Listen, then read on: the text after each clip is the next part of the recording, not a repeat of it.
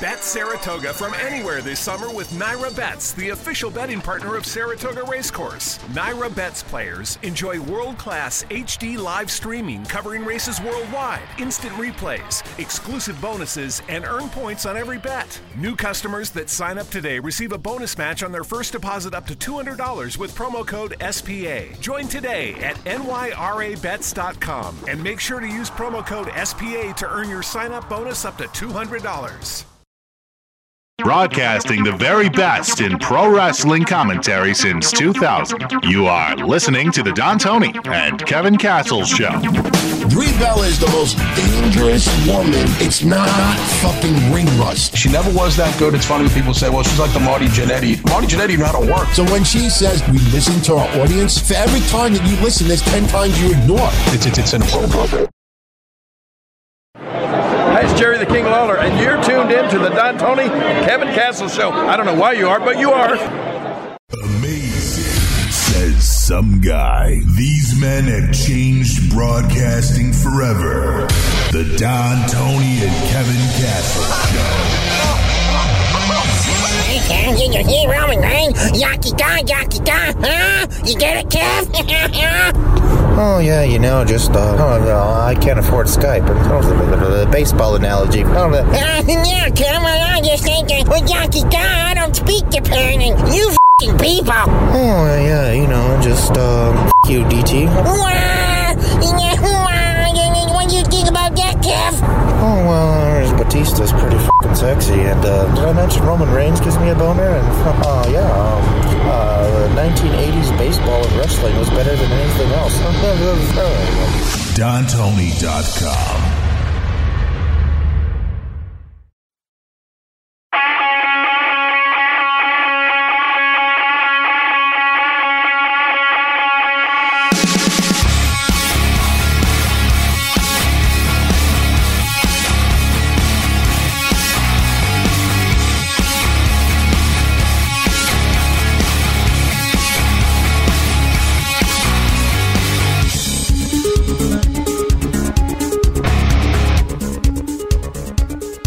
November 5th, 2018. Welcome to this edition of the Don Tony and Kevin Castle Show. I am Don Tony, and he is Kevin Castle.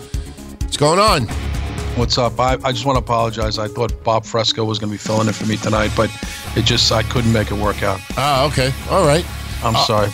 Shout out to one of our friends of the show, Bob O'Mac. Not only was it his birthday last couple of days, but he also got engaged.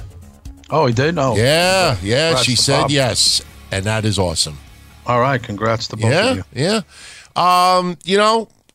For those that aren't aware by now, there is a recap of the Saudi Arabia crown jewel. I did it Friday afternoon.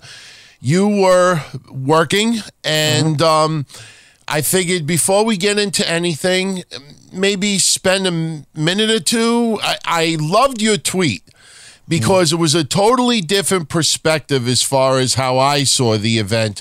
But what did you think overall of Crown Jewel? If I stick to my tweet, it was horrible. I guess in reflection, also in fairness, I came when I got home and watched the rest. I saw the first hour of it because I didn't have to be in until early afternoon, mid-afternoon. So I basically had about 90 minutes free before I had to jet out of the house. So I watched the first part of it, and I was watching it, with an open mind. Then I was hearing how much, again, I should just stay off, the phone or not listen to people during the course of the day, early evening into the night on Friday, hearing how much it was horrible and the venting and stuff. And I guess it bleeds onto you sometimes. Because you're saying to yourself, there's no way that I could find this different than 95%. Not just podcasts. Well, you said it was the worst WWE event of all time, and a lot of people agreed with you. Right. So when I got home, I was tired. I was moody. The show sucked that I worked. It was very underachieving show. After all we put into it, we didn't get out of it what we put into it. So I came home in a bad mood, to be honest with you. So I came home in bed and I said, let me watch this shit. I can't sleep anyway because I'm uptight from tonight. So I watched it, and I probably watched it angry. Like in the Groundhog Day, don't drive angry. The to the groundhog, and I watched it annoyed. I really did. I got to be honest with you. And I think that might have muddied me from giving it any props whatsoever. It wasn't good, but I'm saying to myself, it was a decent house show at best, but not a good pay-per-view. And I put the controversy aside. I put all that stuff aside. I just thought, for Michaels to come back, thinking about it, if Michaels going to make a comeback, it was for this, all for this.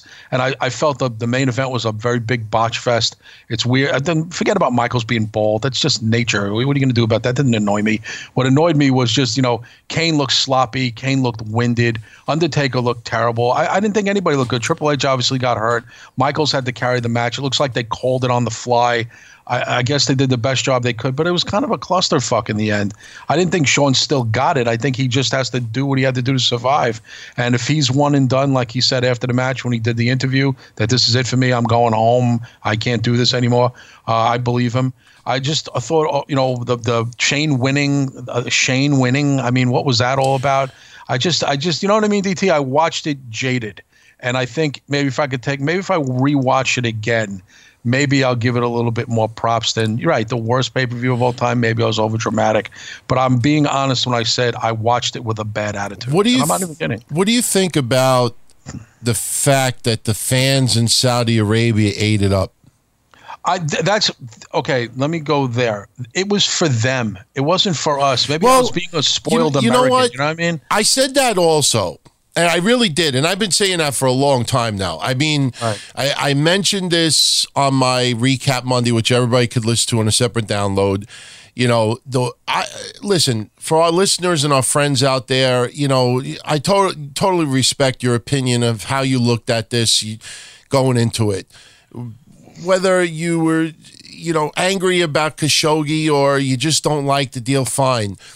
But as far as a lot of sites out there and bloggers and podcasters and people with blue check marks and social justice warriors, the one thing that pissed me off out of everything, and I'm not a PC guy, but, you see our Patreon. We have several people that live in Abu Dhabi, United Arab Emirates. They live in Saudi Arabia. Yeah, absolutely. And, nobody stopped to think about, well, what about the Saudi fans that just want to see a wrestling show and never get the opportunity to see it live and in person? And yeah, they could see it on their channel from television, but to get the opportunity to see it live and in person, the one thing I think people forgot, all right, no, they don't live in a caveman era. They don't live in fucking tents. All right, but they don't have it like we do. And they may be even happier with their lives than a lot of kids in the United States and the UK and beyond. But the thing is, overall, they don't have it like we do. They don't have the freedom like we do. They cannot express, any opinions this way or that way. It was really hilarious. And I didn't mind wrestling fans doing this, but to see blogs and podcasts and websites reporting this, that was just an exclamation point that they do zero fucking research at all.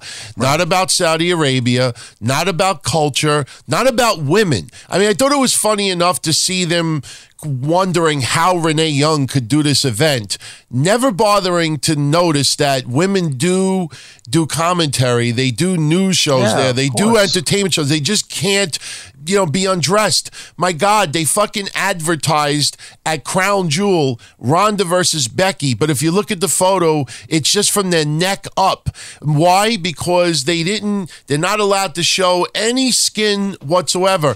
But getting back to all the people I just mentioned, people were making an issue that Rey Mysterio's mask didn't have the cross on it. And when I saw that reported, that was just the exclamation point to me that these motherfuckers out there do zero research. Because if they would have understood anything about Saudi Arabia, that Christianity, no religion other than the Muslim religion, none are allowed to be practiced there. You're not allowed to have any outward expression whatsoever. I learned that fucking shit in 6th grade. And you have these people writing this stuff on websites, and I'm like, why are you even writing this? Do you know anything about Saudi Arabia? I read that, it was mind-boggling, but the funniest thing that I read is the news that broke over the last couple of days. And Kevin and I don't research. We don't rehearse before we do the shows. We don't send each other topics because we like to do our spur of the moment reactions. And I've said this before. I know a lot of people don't like the patting on the back and the stuff like that. But once again, we're the #1 wrestling show on Stitcher this week. And I only mentioned Stitcher because we only really promote 2 or 3 different areas where you can listen to our shows. But we got a big announcement in December that will just shatter everything. I'll just leave it at that. But the thing is that, when we do these shows on Monday night, we only have on average 7 minutes to prepare off of Monday Night Raw. It's easy for other shows out there to do it a day later, 5-6 days later, because you let everything sink in, you absorb it, you think about it, you change your mind, you analyze it. So we get no time to really let this sink in. But it's an on-the-spot reaction. It's an on-the-spot reaction, but, just to give everybody an example of why I make fun of sites and podcasts and blogs and everything, I'm going to just use this right now, and I think Kev will pass the test, and I think everybody else will pass the test out there as well. This is simple arithmetic now, all right? Brock Lesnar. Brock Lesnar is now the Universal Champion, okay? Right.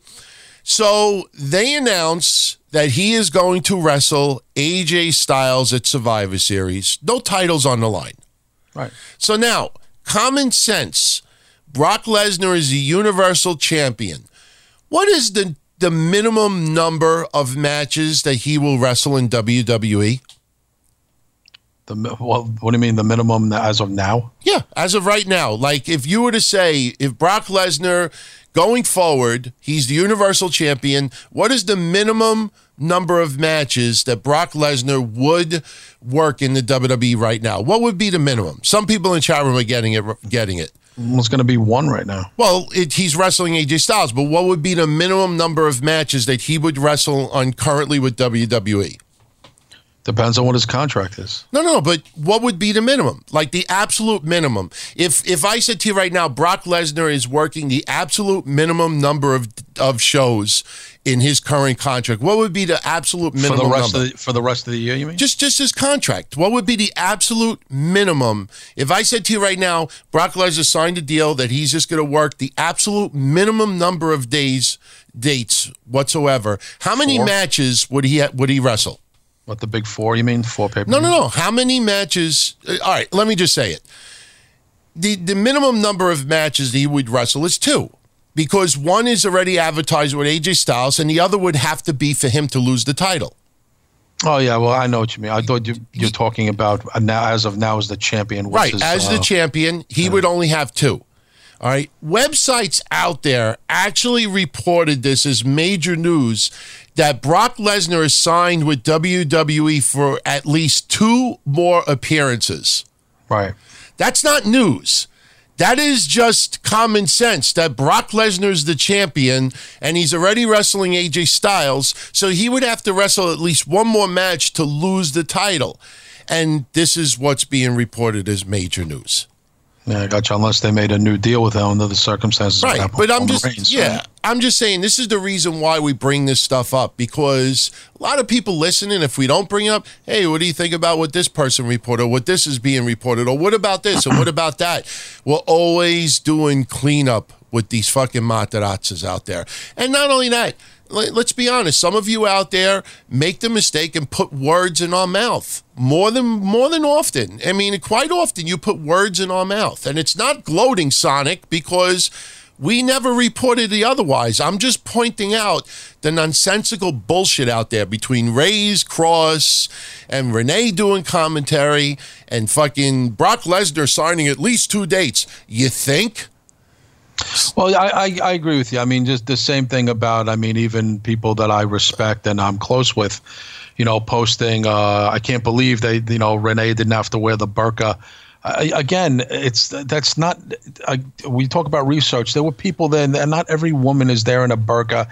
It just, again, this kind of stereotypical thing without fully researching what exactly the laws and the rules and the regulations are. I can't believe Renee got past the whole burqa thing. It was never a negotiation for her to wear that. No. I actually saw people talking about that. It's like, I'm surprised I didn't get Renee to cover up. I'm like, cover up what? Yeah. It's just it's a skin thing. It wasn't a face thing. Yeah. So it's like, oh my God. And the same thing, and I agree with you. When I first was watching it before I left and I saw the first hour and the kids were enjoying it and slapping hands with the wrestlers going down and they were wearing the shirts, I was saying there are some real, and I put in quotes, real wrestling fans there. Not kids who they gave away NWO shirts to. You could tell that they know the wrestlers. They were singing the songs and they were singing the anthems and they were clapping along. They are real fans there. Why is it hard, especially for us American fans who think they know everything, to think they know everything about what other fans in other countries think or what they're entitled to? That was the thing that irritated me. It's like, it was almost like our show. How dare they put a show on like that? So like I said, take a step back. It wasn't the greatest quality show in our eyes, but from people who don't get to see it all the time, this is their second event total. They had a good time. And to me, I'm going to look at it this way. If they were happy with it, so be it. Well, that's why I say La Nostra Familia are number one, and that is our family listening out there. I have said this for well over 15 years. Our listeners, by far, and I don't say it to pander, you out there are the most intelligent listeners of any shows out there. I mean, DTKC Soup family, because Bish and Joey knock it out of the park with the research and everything also. Actually, Mish sometimes does rings around me. But, you look at these other places out there. I mean, it's just really fucking pathetic. But let me ask you this, since we're talking a little bit about politics and culture and stuff. What do you think about this report floating around that Sid Vicious canceled an indie date, and the reason why he canceled is because he found out that the promoter is a huge Donald Trump fan? Supporter, I should say. Is that just, that's a rumor though? There's a lot more than it, because the promoter is flat out saying that Sid Vicious contacted him and said he is not getting on the plane because the promoter, Johnny Moose, is huge Trump supporter, and the promoter actually went out there and put it out there. You know what I mean? Sid has been. I would have thought Sid was on that side of the fence, to be honest with you. Yeah, no. He's voiced. He wasn't. He's voiced against Trump in the past. Oh, has he? I didn't. I would have thought the other way, to be honest with you. Yeah. Well, what do you think about any wrestler like backing out because the person that they're working for is a supporter of our president? It's stupid. I mean, it doesn't. Again, it goes against everything our country is supposed to be about. Freedom of choice, freedom of expression. The guy is the president. It's not like that's in dispute. He's president for 2 years now. Yeah. You know what I mean? He got half the country's vote, whatever, popular vote, blah, blah, blah. You want to have an argument about it. He's the president for 2 years now. Aren't we accustomed to this already? Yeah. Tomorrow, as my brother Draper said, and he's correct, tomorrow will be the most annoying day to be on social media for both sides of the fence. Boy, what an annoying day. I hope it's 2016 all over again. Oh my God. I hope all these fucking radical, not the left, because I know there's a lot of people that don't like Trump, and I respect that, but the radicals out there, I don't want to see them celebrating nothing, but we'll see what happens. Yeah, but I think, again, wrestlers, people are forgetting their job is to entertain, and I think to isolate groups of people, I think the same thing with musicians and artists and stuff, no matter who you are, whether you're Bruce Springsteen or Ted Nugent. I don't think you should isolate. A lot of people like your music. A lot of people buy your records. They don't buy it based on political beliefs. They buy it based on they like your guitar playing. They like your songwriting. It's a shame to have to feel like you have to freeze out a bunch of your fan base because of a thought process on a personal opinion. Yeah, it's ridiculous. Just to let everyone know, Triple H suffered a torn pec muscle in the match. Yeah, so he is undergoing he's going under the knife tomorrow, Tuesday, and they don't know what his recovery time is going to be, but it's going to be very interesting because we are now in the month of November, and WrestleMania is a lot closer than you think. It's not just the fact that it's 4 months away or, 4.5 months away, 5 months away, But the thing is you have to build a storyline. And there's been a lot of buzz that Batista versus Triple H will, in fact, happen at this year's WrestleMania. You know, they planted the seed at the SmackDown 1000, but now if this tear is very severe, his match at WrestleMania could very well be in jeopardy. No, it's true. I mean, we don't know what's going to happen with him. You know, Triple H could pull a Super Cena and be ready to go in 3 months, but he is 50 years old now. It's a different ballgame than when he tore his quad, and whatever his healing process and powers might not be on the level of John Cena, who had a miraculous recovery when he got hurt. If that's the case, I know there's rumors, or Dave Meltzer reported that Randy Orton is but to me, the obvious Batista versus Brock Lesnar. That's Orton versus Orton. Who wants to see that? You know, him and Daniel Bryan for. But I'm just saying, I'm playing fantasy football here, so to speak, or fantasy wrestling. The beast versus the animal. Batista, you know, the big Hollywood star versus the other one, the one who really likes wrestling and wants to come back, the other one who just wrestles as a business. I think it would be great. They both came up in OVW. There's a good backstory there. There could be some little petty jealousy back and forth with each other. You could picture the promos, Heyman cutting it on Batista, going after him about the Hollywood thing, and then Batista going after Lesnar for having no heart for wrestling. The story writes itself. I think it would be a great thing. It would be a feel-good moment, and maybe Dave can have a little run, kind of like the way Goldberg did, and then put it on Drew McIntyre. Have Drew beat him or something. I think it really comes down to if Batista wants to come back for someone other than Triple H. He talked about it. You know, you talked about a little run doing house shows. You saw the interviews, DT. Yeah. So maybe it's a possibility. I mean, listen, they have to have a good backup plan, but I do not like the Dave Meltzer, Randy Orton. And like I said, just speculation. Randy Orton versus Batista, don't want to see that. I don't see that. Yeah, I don't know if I really want to see that. Yeah. You know, contrary to what people thought over the weekend, Alexa Bliss is still having some issues from the concussion. Yeah. She had, you know, it's been more than a few weeks. She is going to be the head of Team Raw as far as the women go, but she is not actually, as of right now, competing in the match. That obviously could change as it gets a little bit closer.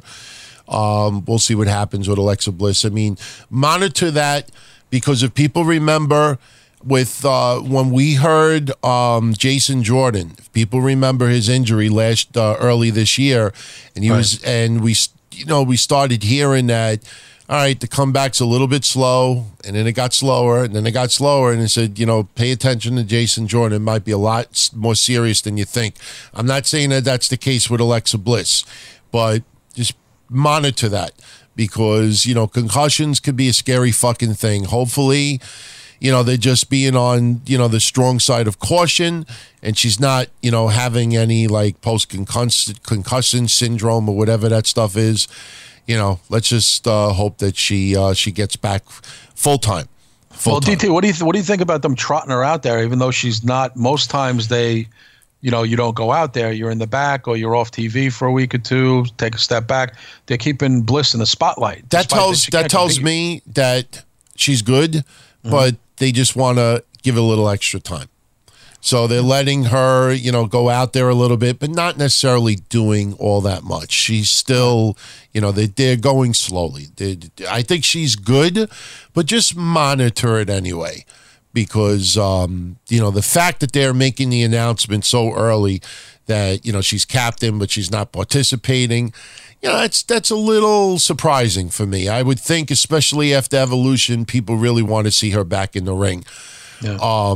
You know, we all know now Ronda Rousey's taking on Becky Lynch at Survivor Series. When it gets a little bit closer, we'll talk a little more detail about it.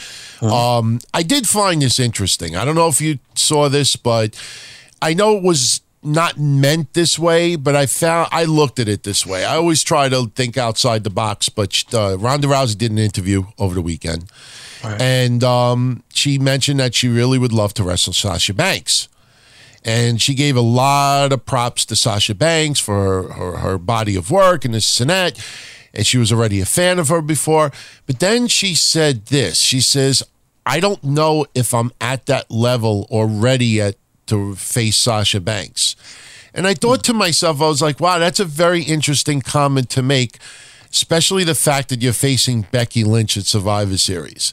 You know what I mean? Like, you don't feel that you're at the level yet to take on a Sasha Banks, but you feel like you're on the level to take on a Becky Lynch. If anything, I think Becky Lynch is a lot smoother in the ring than Sasha Banks, with all due respect. I mean, I know Sasha Banks fans are going to get their balls in a bunch right now, but, you look at the high-profile matches from the Hell in a Cell and a few others, Sasha Banks is not, the smoothest person in the ring. I think Becky Lynch outperforms her. I agree. I think you're right. And by the way, very much looking forward to that match, Becky Lynch and Ronda Rousey. To me, that's pretty much the main event of Survivor Series in a lot of people's eyes. I mean, I'm wondering if Ronda is going to be ready to be booed, because I have this feeling that she's going to get a heavy, rainfall of boos over from facing Becky Lynch. See what she's made. I think that's going to be a real test for Ronda. Yeah, it's what I'm hoping WWE does not do. They insisted that Charlotte does not turn in her matches with Becky, and that was a mistake in my honest opinion. Yeah. I totally understand the mutual thing and all this other stuff, but they tried so hard to get Becky, to force Becky as a heel, and just as in the natural progression of it, fans don't want that.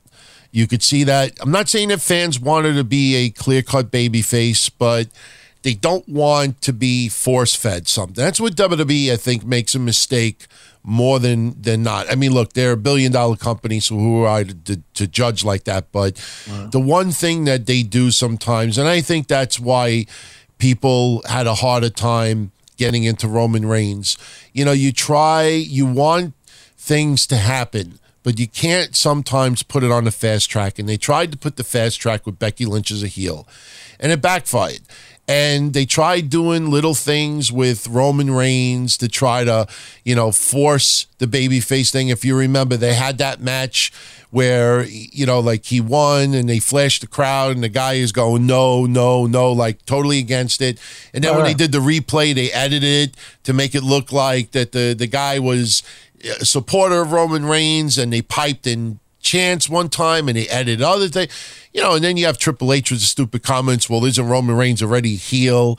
It's like they made that mistake with Becky Lynch. I love what Becky Lynch is doing right now, but WWE trying to force feed that Becky Lynch is a heel is a mistake. And I'm just hoping that they don't try to force feed it with Ronda Rousey as well. Ronda Rousey's is WWE's diamond in a rough in their eyes right now. Sure, yeah. And she is the person. I would be shocked to shit if she is defeated before WrestleMania. But I just hope they don't force Becky Lynch against the fans just so WWE wants the fans to chant for Ronda Rousey. I think that's a big mistake. I agree with you. No, there's no doubt about it. But it is going to be, you can almost see the writing on the wall, though, of a heavy, let's go Becky chant. Not Ronda sucks, but a pretty heavy boo contingency for Ronda Rousey. You could just picture it. Yeah. I don't think it's going to be split down the middle, as some people say. No, I think it's going to be split down the middle at all. I think Charlotte will probably be in the back going, see, they boo everybody who goes against Becky. So, that'll give Charlotte to be a little righteous. Say, see, they even boo Ronda Rousey. Yeah. They just love Becky. It's not me. But that's going to be a great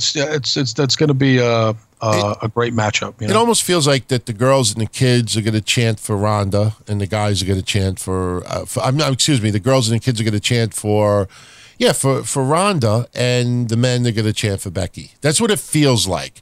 Right. I mean, and don't get me wrong, I'm not saying that the guys predominantly fans of Becky Lynch or anything like that, but a lot of times at these shows, you'll have people do chants with each other just to take a side, just to have fun and take part in something. So you will definitely see, let's go Ronda, let's go Becky, let's go Ronda, let's go Becky. You will definitely hear that. It's going to be fun. I'm really looking forward to that match. Now, look, Pro Wrestling Illustrated is designed to get people to talk, get people to read their stuff.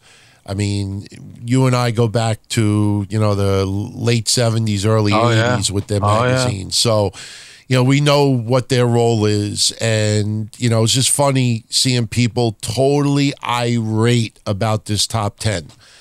They released their top 10 female wrestlers of 2018, and people are irate, angry, pissed off because Becky Lynch is not listed in the top 10.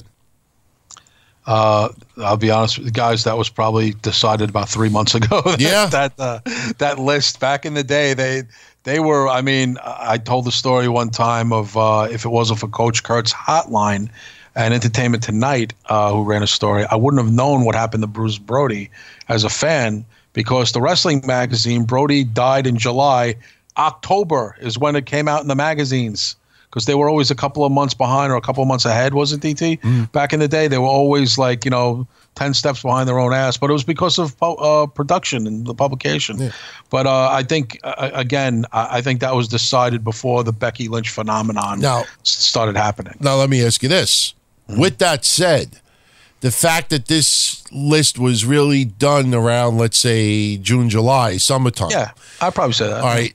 Does that lower Ronda Rousey's value at number one even more? Because if you look at her body of work from January 1 until July, there's really not much there. She was impressive.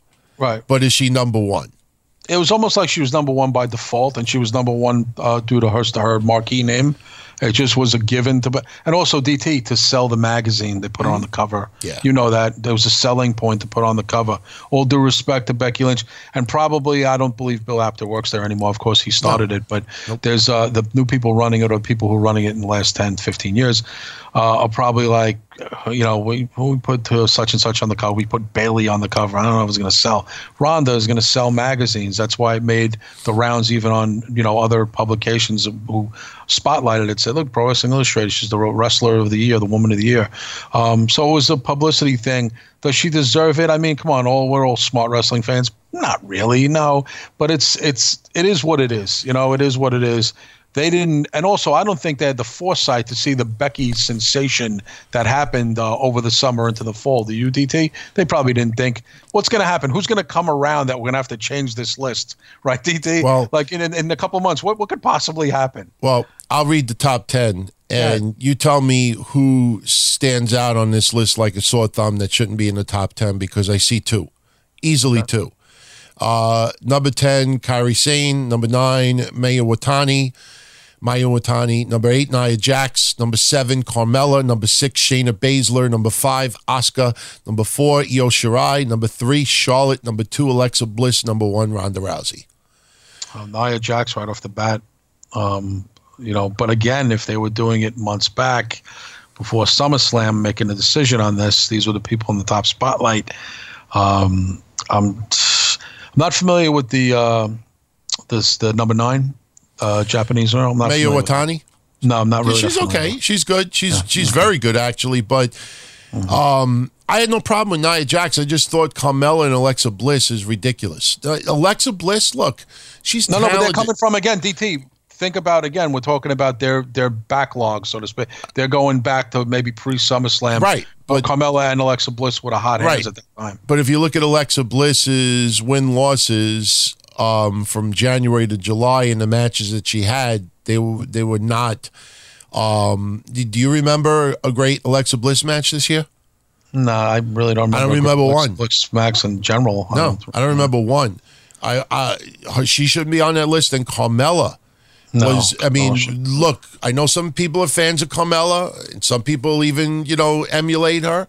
But she is the drizzling shits. And just think of the matches she had with Asuka and all of the clusterfuck stuff that they had to do to try to, have Carmella go over on Asuka. They put fucking James Ellsworth in a cage. They had him show up wearing an Asuka mask. I mean, Carmella, if you actually look at her matches in 2018, she in the ring was the drizzling shits. She's not even top 20. Not even top 20 for this year. And Asuka's not even on that top 10, I noticed. She's on. She's number 5. Asuka's number 5. Okay. Well, Carmella, again, she was probably the title holder at the time. And I just, I mean, you could totally dissect that list here and now on November, what is it, 5th. you could totally dissect it. 3 months ago, maybe Pro Wrestling Illustrated says, no, we can justify this because of such and such. This is why. This is why. Well, their magazine is to get people talking. And they succeeded. It is. I mean, back in the day, I laugh when I watched a shoot interview with Al Perez, and they were talking about when he did an interview about, can Al make it in the WWF? He goes, yeah, I never really gave that interview. They totally made it up. It's like I never spoke to him. They just made it up. Yeah. Boom in the chat. You don't get why Don Tony thinks Carmella not being a good worker makes it invalid for that position. She is not top 10 as a performer. She is not top 10. She's not even top 20. Her matches were the drizzling shits. She is not good in the ring. She might have 1 or 2 moves here and there, but what did I say 6 months, 8 months ago? She is good at moonwalking, screaming, and yelling and talking. That doesn't make you. She's got good attitude and swagger. I don't hate her or anything like that. She is just not a top 10. Sorry, that's that. And who cares what work rate is? Boom, come on, seriously. I don't know what medicine you took tonight. What work rate? Oh, my God. Congratulations to Ember Moon. She got married over the weekend. She got married in Las Vegas, and they had like a Game of Thrones theme to the wedding ceremony. And just congrats to her. And congrats to Dawn Marie. She got engaged over the weekend as well. Yeah, and while we're giving out congrats to WWE, former WWE, Brooke Tessmacher, Brooke Adams, she had another baby. She had a baby on Halloween. Phoenix Presley Lee Piper. Oh, that's good. You know what? Yes. The more babies she has, the more of a chance she'll never return to the ring, and that's a good thing. I've become pretty cool with her. She's actually not a bad person. I know we had a little thing with her a couple of years ago with some. I can't remember what it was. And she wrote us, and it's nothing personal with her. Just as a wrestling fan, look, it's never anything personal when we do these shows, and if it is personal for me ever, I will make sure that everybody knows it's personal, because that's what gets my mouth into trouble. It's nothing personal against her. Just as a wrestling fan, the more babies she has, the less of a chance that I'll see her back in the ring. Just my opinion. I don't speak on behalf of anybody else. Yeah, like I said, she's cool and quite a good-looking woman. So congratulations to her. Yeah, and good luck to Ken Shamrock. He's returning to the wrestling ring. That's right. First time in 9 years, he's going to be performing in Melbourne, Australia. Yeah, how old is Ken now? 50? Oh, he's got to be at least 50. Maybe a little older than 50. I think he's a little bit older now. He might be more like 52-ish, 53. Someone in the chat room, and please don't guess. I know the usual suspects will just throw out a fucking number. So, by the way, by the way, shout out to our new and returning patrons. First, our new and returning associate producers, Michael Pietrowski, John Krauser, and Tony. Welcome back. Shout out to Nickel Time, Tyler McCoy, who you all know out there is Captain Shitstain, Matt Guy, the Unemployed Milkman, Phil Neal, Isaac Lee, Joe Rivera, Adam Freed, Steve Calderon, and Dave the Wave, 1994. Nice. So, and I just shouted out, okay, all right. People obviously are getting the ages wrong, and I trust Andy Lou. Andy Lou said his birthday is February 11th, 1964, which would make him 54. 54. Yeah, that sounds about right. Yeah, it does. Oh, so, hey, you know what? We just had... Look, I brought this up about a month ago. I remember opening up a Breakfast with Blassie and reading off about 14 wrestlers who wrestled in their 40s, late 40s and early to mid-50s. And I don't remember fans having their balls in a bunch. Now, look, after seeing Crown Jewel, all right, it was probably a mistake that they did this. But, you know, when you look at other wrestlers who have performed into their 50s in the past, I don't remember anybody really bitching like they bitch now. And I said this Friday, and I'll say it again. And I said this probably a couple of months ago as well. The moment we heard Shawn Michaels was going to wrestle at Crown Jewel, there was a lot of negativity online. And what kept ringing in my head was, you know, for years and years and years, one more match. And I think a majority of people out there that was shitting on this before the match ever took place, subconsciously, maybe not realizing it, but subconsciously were very, very bitter that they chanted maybe not out loud, maybe in their hearts, maybe in their minds, but they chanted for 9 years, one more match, and it took Saudi money to get that match. Not AJ Styles, not Daniel Bryan, not us chanting, not overwhelming Instagram posts and tweets. It was Saudi money that got Shawn Michaels back in the ring. And I think a majority of wrestling fans subconsciously are very, very, I don't know if you call it jealous, but very bitter at that. Yeah, they're bitter at that, but it's like luring a great actor back onto the stage. He could say it's a great role, but usually you'll find out, wow, they paid him how much? So it's usually that's, an illustrious return, even if you don't see it that way. It's usually money talks, and you can't blame Michaels if he got $1 million or $1.5 million. There's a lot of rumors what they're going to give him his cut of that pie that they got. It's probably more than Michaels made in his, in a bunch of years being in the Rockers, for a year's salary. Mm-hmm. So I mean, and he's older and he's got to think of his kids. And Michaels was not rolling in dough. DT Michaels wasn't getting that giant money, that big contract money. He actually took a powder for quite a few years when everybody was rolling in that dough, that Austin money and NWO money. So Michaels is well off, but I don't know how well off he is. I think, putting another $1 million in the bank, DT, can you blame the guy? Oh, absolutely not. Yeah, exactly. In fact, Scott Hall's already doing videos saying,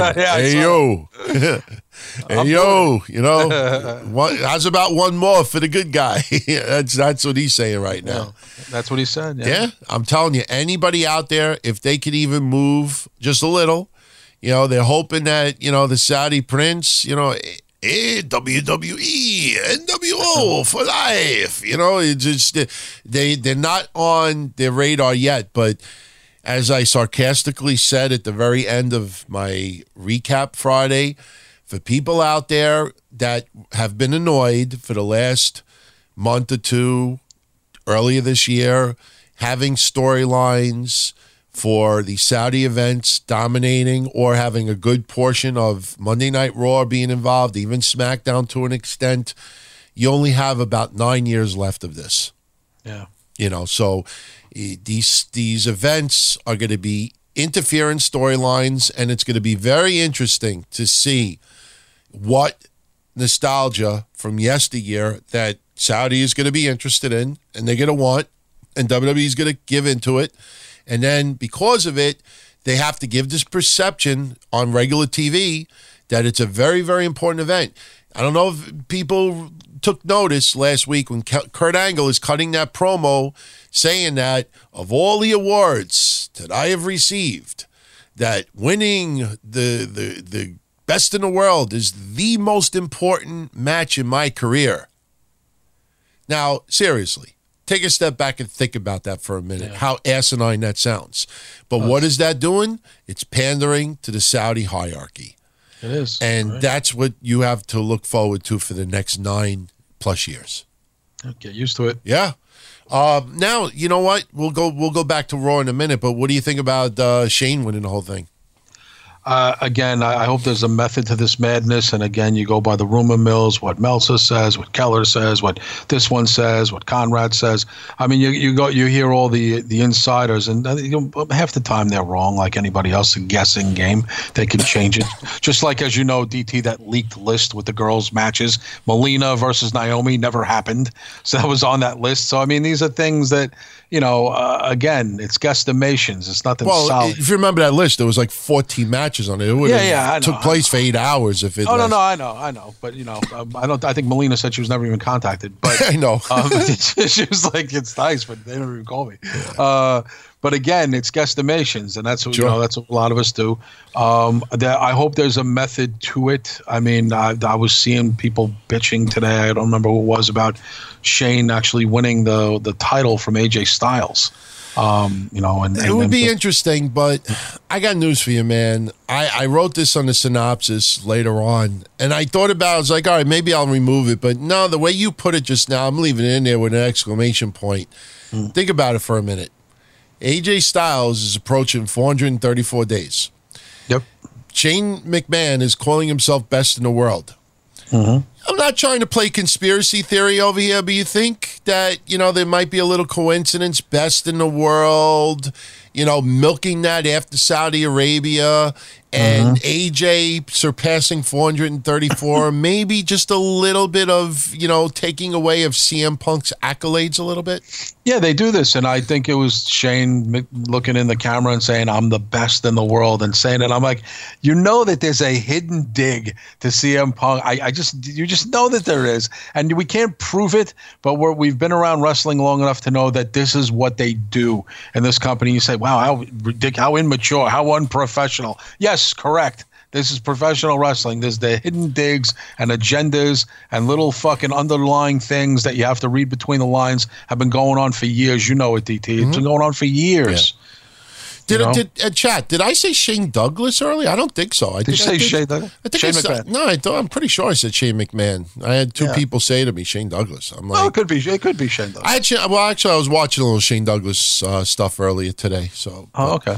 Yeah, I wonder if this is to diminish a little bit of CM Punk's WWE legacy. Serious, I'm serious. I actually think that. I believe you. And you could say, but wait a minute, Punk's been out of the spotlight. That fight he had was months ago. Why bring it up now? They're not really chanting his name at the arenas now. They were in Chicago recently. They didn't even say it.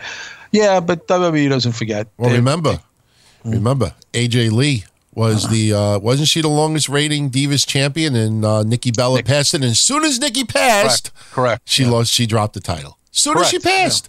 Yeah, so, not even within days. Correct. Yeah. So maybe taking away a little bit of the legacy of AJ Lee and CM Punk a little bit? It could be, but only they can tell us if that's true. We can just speculate. They'll never say anything. Nah, never. The only time you'll say that is if someone has a bitter falling out with WWE that worked in the office. Unfortunately, you don't have the Court Bowers and the fucking Eck, whatever the fuck his name is, that used to write, and as soon as they got out of there, like to try to milk the fact that they wrote as a writer, that they'll tell us to this day, oh, I used to steal Vince McMahon's protein bars, and he used to drink this type of water. Shut the fuck up. I'm not jealous. I'm not jealous. I mean, I'm happy with my family and my life and my job and all of our friends that listen to our shows. Like, as soon as you criticize, you're just jealous. What's jealous? We're just making an observation. Yeah, that's all. Exactly. I mean, you realize how stupid you sound? Oh, when I used to be in production meetings, I used to steal his protein bars. Okay. Yeah, I mean, just anyway, shout out to some of our associate producers. We'll shout them out throughout the show. Tiggsy Bowers, John Krauser, Tony, and Michael Petrowski, as I said earlier. Bad Boy Nico, Paul Convoy, Daniel Williams, Dan Hayes Valdez, Justin Rebstock, John Miller, Mark Redmond, John Steck, John Coffey, Andrew 914, Zach Spudamore, Jerry Stewart, Magic Johnson, Paul Woods Jr., Rich Maharg, Adam Demoy, Diogo Nobre, Johnny Marin, Michael Westfall, Brandon Foley, Chuck Lentz, and the Villainous Havoc, Courtney Summers. We'll get into more shout-outs momentarily. Just some programming notes. Programming notes regarding our shows and programming notes regarding WWE. SmackDown Live Mixed Match Challenge will air on tape delay this week. For those that live in the California, San Jose area, November 15th's NXT event is now a TV taping. Oh, okay. So you might be interested in that. As far as us, I posted a photo on Twitter earlier. One of my customers surprised me with a pair of awesome Rangers tickets. Yeah, nice. And I was very tempted to put them on StubHub and make $500, $600 off of them because they're that good. Yeah. But I really don't get the opportunity to go to Ranger games all that often, so I am going to be going on the 19th, which is in 2 weeks. I will be back in time to record the show, but I would not have seen Raw. So I probably will not be on, or maybe I'll be on and I just won't, comment about Raw itself. We'll see, what happens in 2 weeks. Thanksgiving week for our patrons. We are going to be doing a special Ask Us Anything episode. It's going to be Mish, Kev, and myself. So we're going to post a thread later on this week, and you'll have about 2 weeks to get in your Ask Us Anythings and just keep them quick and to the point. We're also working on the idea of doing 1 to 2 chats later on this month, one for our U.S. listeners and one for our international listeners. International listeners are more than welcome to take part in the U.S. chats and vice versa. The only reason why we're thinking about doing 2 is because there is a major time difference for those who listen to us overseas. So we don't want to do a chat, let's say, at 6 o'clock at night, and it's 5 a.m. where you are. We don't want you to get up that early. So we'll do something to accommodate everybody out there. So that's what's going to be happening on Patreon momentarily. Also, your next episode of Blah, Blah, Blah will be this Wednesday. I will definitely comment about midterms and a bunch of other stuff. And you have Castle Chronicles Thursday. Right. There's a lot of stuff going on. But just make sure you just keep a note. Thanksgiving week, I will likely not be on Monday or maybe in a part-time role. And we'll be doing a special Ask Us Anything on Patreon. So patreon.com/Don Tony. You know, like I say, as always, for as little as $5, you get access to hundreds of hours of Breakfast Soup, hundreds of hours of Castle Chronicles, pay-per-view predictions, giveaways, retro audio. We have other stuff there as well. And, you know, I say this, you know, to bring up the point. If everybody signed up for 1 month, you would cover our expenses for the whole year. That would be amazing. Just like, and look, you see it all the time. People sign up and they stick around for quite some time. So, oh yeah, very tight-knit family over there. And I'll be honest with you, I joked about this on Breakfast Soup, but I really meant it. You know, I think I like the fact that it's such a small, tight-knit community over there, because if we had 2-3 times the number of people, I don't think we would be able to get our shows done in a normal amount of time. Imagine open it up and you have 78 questions to get into. Oh God, I know, that's true. Yeah. Another programming note for those that are interested: November 30th, Impact is going to be airing a live event on Twitch. They're going to stream it live on Twitch November 30th, but it starts at 11 p.m. Eastern. Oh, okay. Yeah, so I'm concerned, man. Their ratings the second week now only went up from 98,000 to 105,000 viewers. That's it? That's it. I mean, they're in the 10 p.m. time slot now, but you know, you'll see some of the stuff that's going on. You know, you just see a lot of momentum with some guys, and I just don't understand why people are finding it that hard to just. You're watching it at 8 o'clock. Yes, the ratings were not good, but 260,000 people tuning in at 8 o'clock. Now, 2/3 of them are just not watching.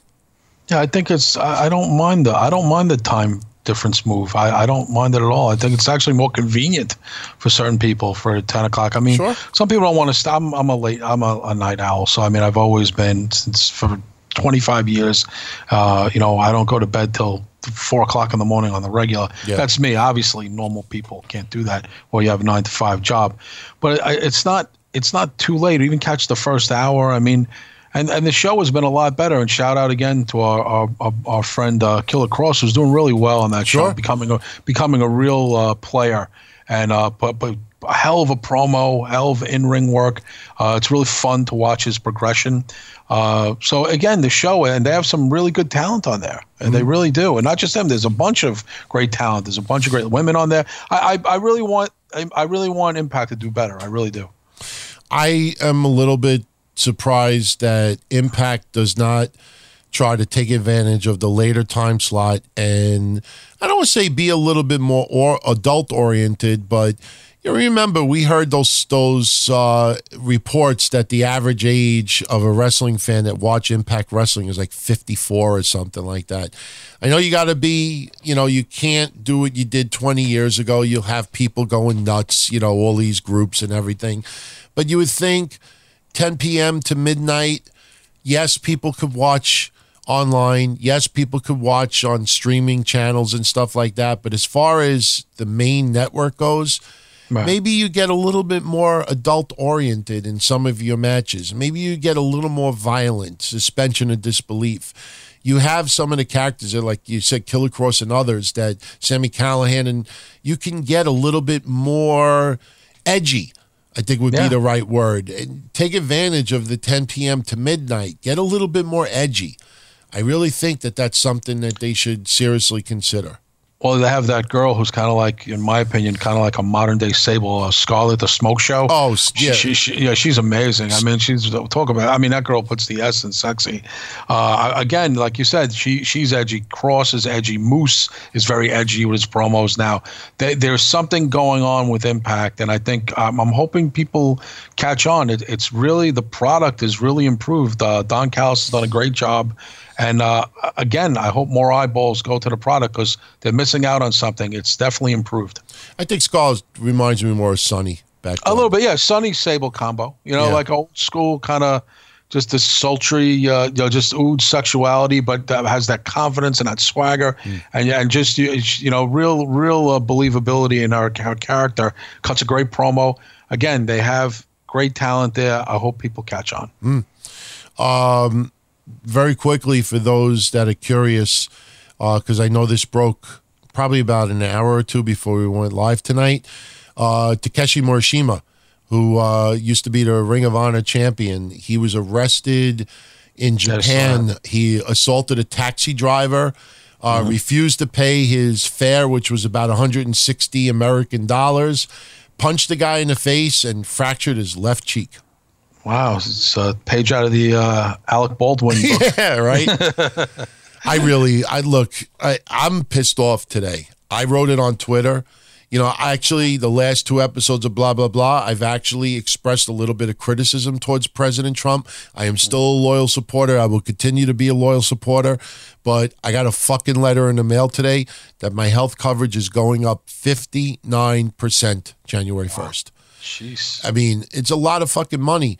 And I'm like, what happened to all this news about, being able to buy insurance across state lines and stuff like that? Me as an insurance broker for 20 some odd years, right, I know for a fact the minute that you are able to buy medical insurance across state lines, that is when the price is going to drop. Really? Okay. Yeah. And, speaking of medical, I want to bring this up because this is something that people have been asking for the last 2 weeks. And I've read a lot of misinformation online. And I just want to get this cleared up. With Roman Reigns and his return of leukemia, people are wondering, is WWE picking up on this? Are they covering this? How does this work?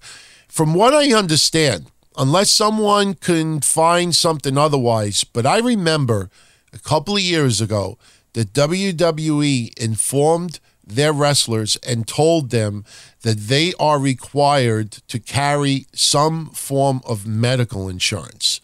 Oh, really? I mean, if somebody gets hurt on WWE's watch, WWE will pick up some, the expenses, because obviously, look, people know about the independent contractor thing, I will compare it to a contractor, construction work, because I do insurance for a living. Right. I have a customer that is a contractor, and if somebody gets hurt on the job, even if they have their own medical insurance, we will put through a claim against their health, the company's health insurance, the company's workers' comp, whatever it is. And sometimes if someone puts in a claim against their own personal insurance, then what happens is that insurance may sometimes try to subrogate to get the money back. But as far as Roman Reigns goes, I am under the impression that his own personal medical insurance for him and his family, that is who is covering these medical expenses. Because again, I am under the impression that a couple of years ago, WWE told all their workers that they are required to show proof of some type of medical insurance. Because I see a lot of people out there, WWE doesn't cover their workers. They don't, have insurance for everybody. And I honestly, I don't think that that's true. I think everybody there has medical coverage that they're required to carry a policy as long as they're doing any work for WWE. Yeah, I think you're right. I think the independent circuit, it's a much different story. Oh, sure. But I think you might be right about that. Yeah, but look, I know Trump got rid of the mandate where you were forced to either buy insurance or pay a penalty. Right. But they have the bronze, the silver, the gold packages, and this shit. I mean, look, let's be honest. The Obama, the public option, the Obama, care it was drizzling shits. The deductibles are insane. Look at Solar Monster. For everybody that follows Solar Monster, he's the only person I've seen in podcast land that talks about his health insurance. And he injured his leg, and he had like a $7,000 deductible. Oh, 7 years ago, 8 years ago, or maybe 10 years ago is more accurate. The deductibles were about $2,500, $2,000. Now it's $7,500. That's insane. So, and Trump hasn't improved that either. But again, I'm under the impression that everybody that works for WWE has a plan. And honestly, there is no reason for any wrestler out there to not have health insurance right now, whether they're retired, Hall of Famer, down on their luck. You can get a fucking bronze plan, which is still a drizzling shits, but you know what? If it covers a third of your surgery or this and that, because I hate when I see these people that say, oh, I have this wrong with me and I can't get health insurance and this and that. No, you're covered for pre-existing conditions. You know what I mean? So I understand that some people, because their doctor may not take a particular plan, that's why they can't get coverage. But, so Roman Reigns, he should be fully covered for his illness. The question now is how does WWE handle his contract? Because if I remember correctly, when Rey Mysterio got injured, didn't they put a freeze on Rey's contract? I believe they did, yeah. So there may be a freeze on Roman Reigns' contract right now, which means that, it'll continue when he comes back. But, I would think that WWE is probably paying him while he's, out as well. But, workers' comp could be picking up part of this too. I don't think they'll leave him high and dry. He's such a high-profile star, and this has been such a public thing. And he's going to remember he's still part of the WWE family. He's going to use this as a kind of a public service thing to go and speak out against this. It's good publicity, and Stephanie eats that stuff up these days. Yeah. So they're going to probably take care of Roman Reigns. Yeah. There's no doubt about that. And you know what? Kudos to everybody out there. I was not a supporter of Roman Reigns, the wrestler. I did not like his work. I'm not a fan of his work. I literally would go in the other room. I would listen to see if there's anything noteworthy, but I just was never a fan of his work. But a lot of people that were in that same boat with me when it came to real life and a real, situation, everybody for the most part in unison wished the guy well. And looking back on that was very, very cool amongst the wrestling community to do that. It was. It seems weird to say this, but I'm saying it. Realize how I'm saying it. It was a highlight in a way of the year and of this man's career, because he turned it around in one real promo of Joe Anoa'i, and people were like, wait a second. I like Joe Anoa'i. I don't like Roman Reigns, and I can actually like this guy if he comes back and he's real like this again. And they turn. It was really amazing. It was quite a thing to watch. It'll be, when you're doing the highlight reel, it's not something you want to look back and go, oh, Roman Reigns announced he has cancer, but it was a real turnaround point, a real human interest story that's definitely one for the history books. Yeah, and you know what? Stell and everyone else that, sent me some info and also, just praise and props last week. Thank you, everybody who absolutely enjoyed the discussion last week about Saudi Arabia and Manchester United and all the business stuff going on and the financial stuff. I'm not going to lie. I expected a lot of people to comment back with just one letter, Z's, that they were just bored as fuck. But I am shocked at the amount of positive feedback from everybody that just absolutely enjoyed that. That was just awesome. Great. Yeah, awesome. It made me feel good because, it just things like that make all the research worth it and everything. Of course. Let's get back to Raw a little bit because we didn't talk all that much. You know what? It was cool. Brock Lesnar just won the title. So you've obviously common sense. Raw opens up with, the Beast Incarnate, back with the title. Paul Heyman saying, don't say I told you so, but I told you so. No, that didn't happen. No Brock Lesnar. No. And everyone stop with he's lazy, he don't work. It's back to, this is WWE. He doesn't fucking say, "Nah, man, I'm fucking staying home. I'm not going overseas. Are you fucking crazy? No, I'm gonna stay home." This is WWE's contract. You don't like it that he doesn't open up Raw today? He's not on Raw at all? You don't like it that he's the champion and he's just not making appearances?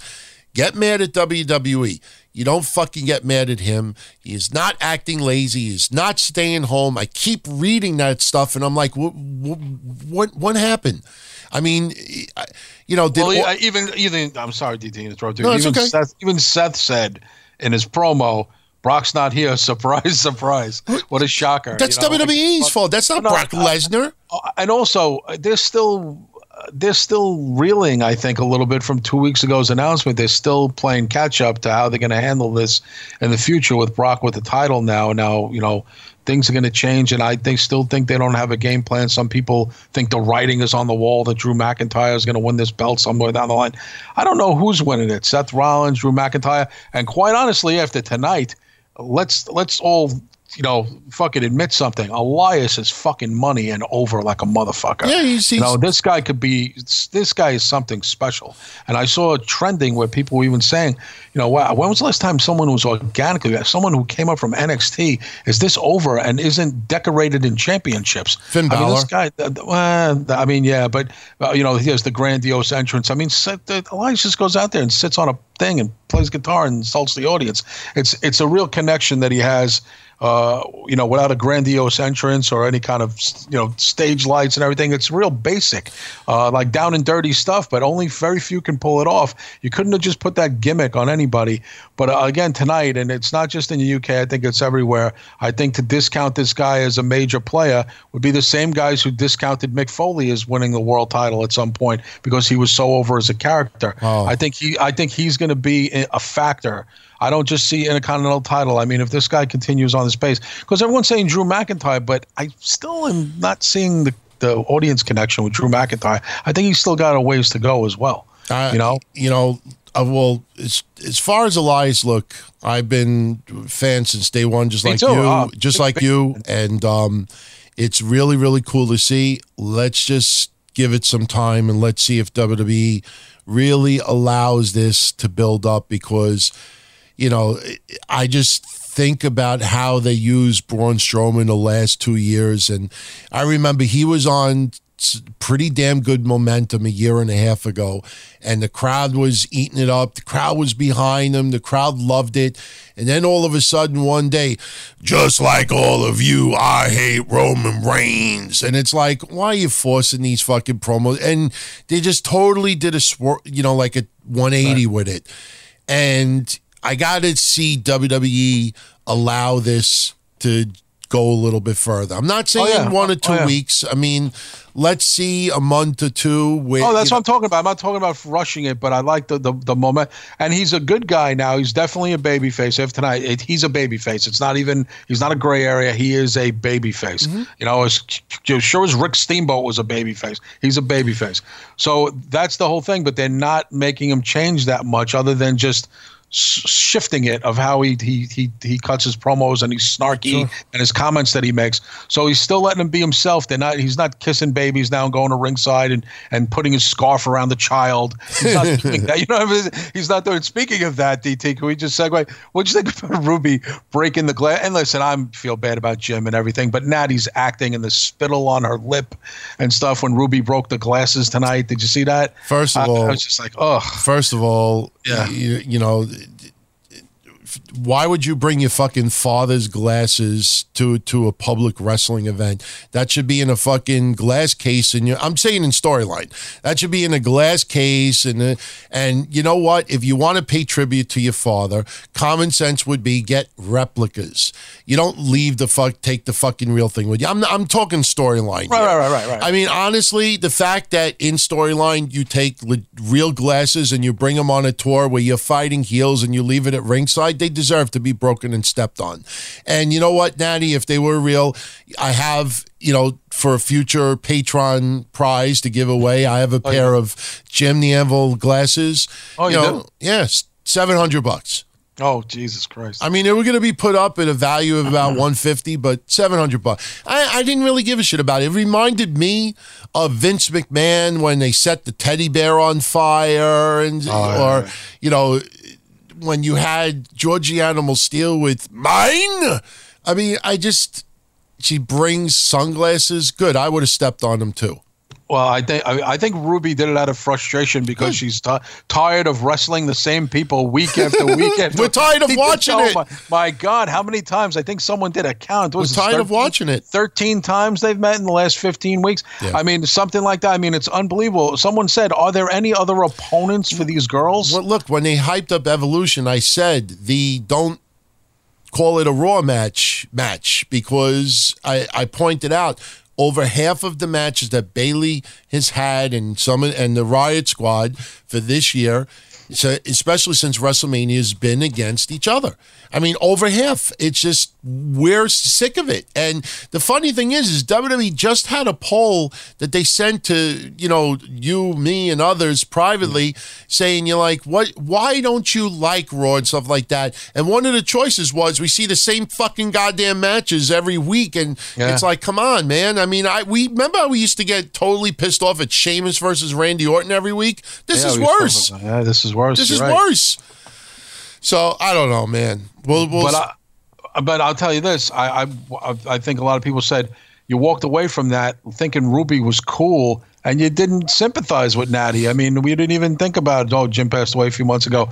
You just thought about Natty's bad acting and the spittle that was all over her lips. I was just like, because they froze that, and I'm just like, I don't want to see that. She should have fucking stepped on the cat the cat ears and shit like that too. Seriously, she should have. But again, I think that put Ruby Riott over more than made a sympathy play for Natty. That backfired. I think it made the Riot Squad look cool. Want to impress me? Tear up the fucking Anvil jacket. You ain't making replicas of that. Oh, God, that's terrible. Seriously. I mean, what do you think? They took replicas of... They fucking looked at some Chinese store online for $1.99. Let's try to find the closest replica we have of Anvil's glasses, and we'll see if she came out with those glasses. So you find a replica, you put it out there, but they ain't making replicas of the Anvil's jacket. So tear that shit up, and then, I'll be a little bit impressed.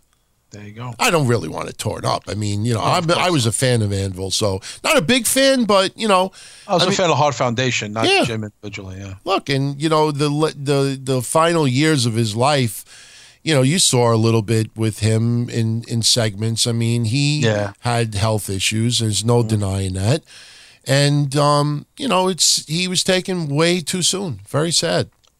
It was. Well, what do you think about them incorporating this for Natty, just the thing to get Natty over? Or, I mean, not going to do nothing. It didn't do anything anyway. Yeah. No, it's not going to do anything. I mean, honestly, when AOP won the tag titles day, I'm sorry, you look at that crowd and there was people that actually were polite claps going like this.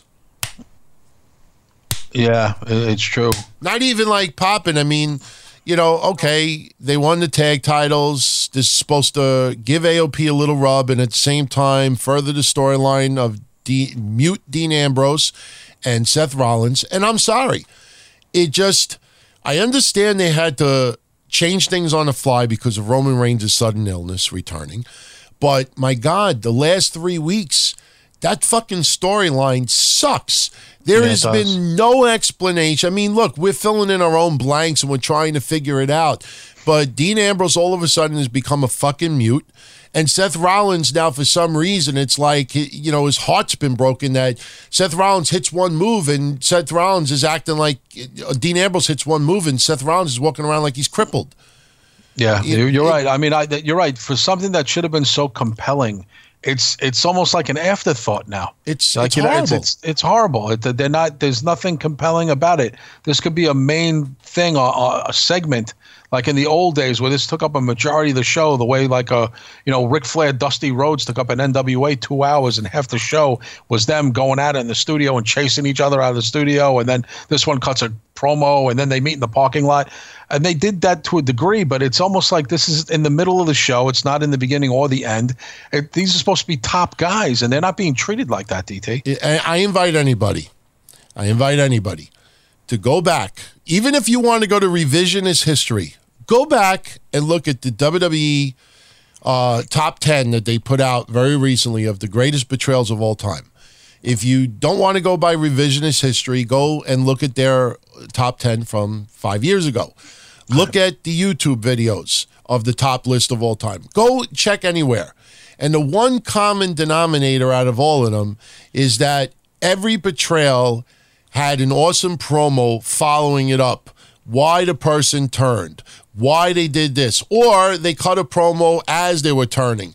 I mean, this is like, I mean, you look at the greatest betrayals in history and you show me really one that the person just looks at the other person and just walks away. This isn't like Goldberg's debut against Hugh Morris where Mean Gene Okerlund's like, sorry, sir, I need a little more than that, because Goldberg looks and walks away. I mean, just Dean Ambrose turns on his partner. The great betrayal, a fucking awesome moment to the point that you had people like Meltzer and others, and I totally respect their opinions, but accusing WWE of, just taking Roman Reigns' illness and trying to sensationalize it or whatever they used that day, that they thought it was disgusting to have Dean Ambrose turn in the same day. And it should, this affected emotions and sparked emotions like you wouldn't believe on both sides of it. We thought the turn was awesome. Others thought it was in poor taste. But that night sparked so much fucking emotion on both sides. And how do you follow up with it? Nothing. And we're going to have Survivor Series in 2 goddamn weeks. That's unbelievable. It's in 2 weeks. And to ask in the chat, I'm such a mark. A mark of what? Of what? That I don't want fucking mutes? That I don't want somebody to turn heel and then have just totally... I mean, think about the creative writing of this. All right, Dean, you're going to have this really controversial turn, and for the next month, you're going to say nothing. Doesn't make any sense. I mean, come on, man. Did fucking some of these people we see from St. Jude's Hospital come up with better storylines like that on TV? This is fucking ridiculous, man. So, as a wrestling fan and analyzing this, and remember, our shows are opinion shows. We opine. I've been opining since 1997. These are not reporter shows. This week, New Japan presented Power Struggle Super Junior Tag 2018. Here are your results. I mean, we'll give results and news and stuff like that, but these are opinion shows. We opine. We're not reporters. It's discussion. Yeah. It's discussion. I mean, we break stuff here and there, but it's discussion.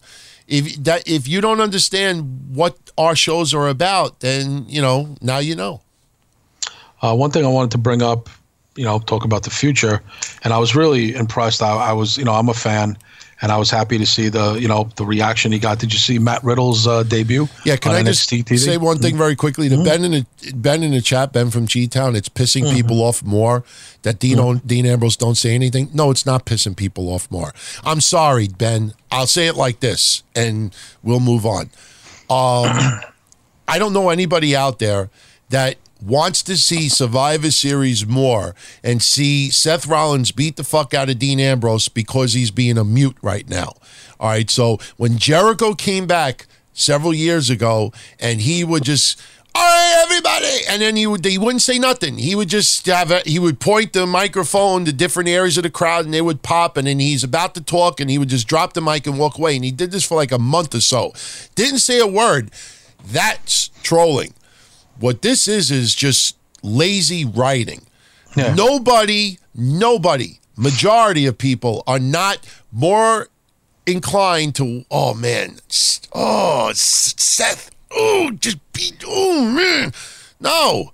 The more I'm seeing this fucking mute stuff and this fucking lazy writing, the less interested I am in this storyline. I agree.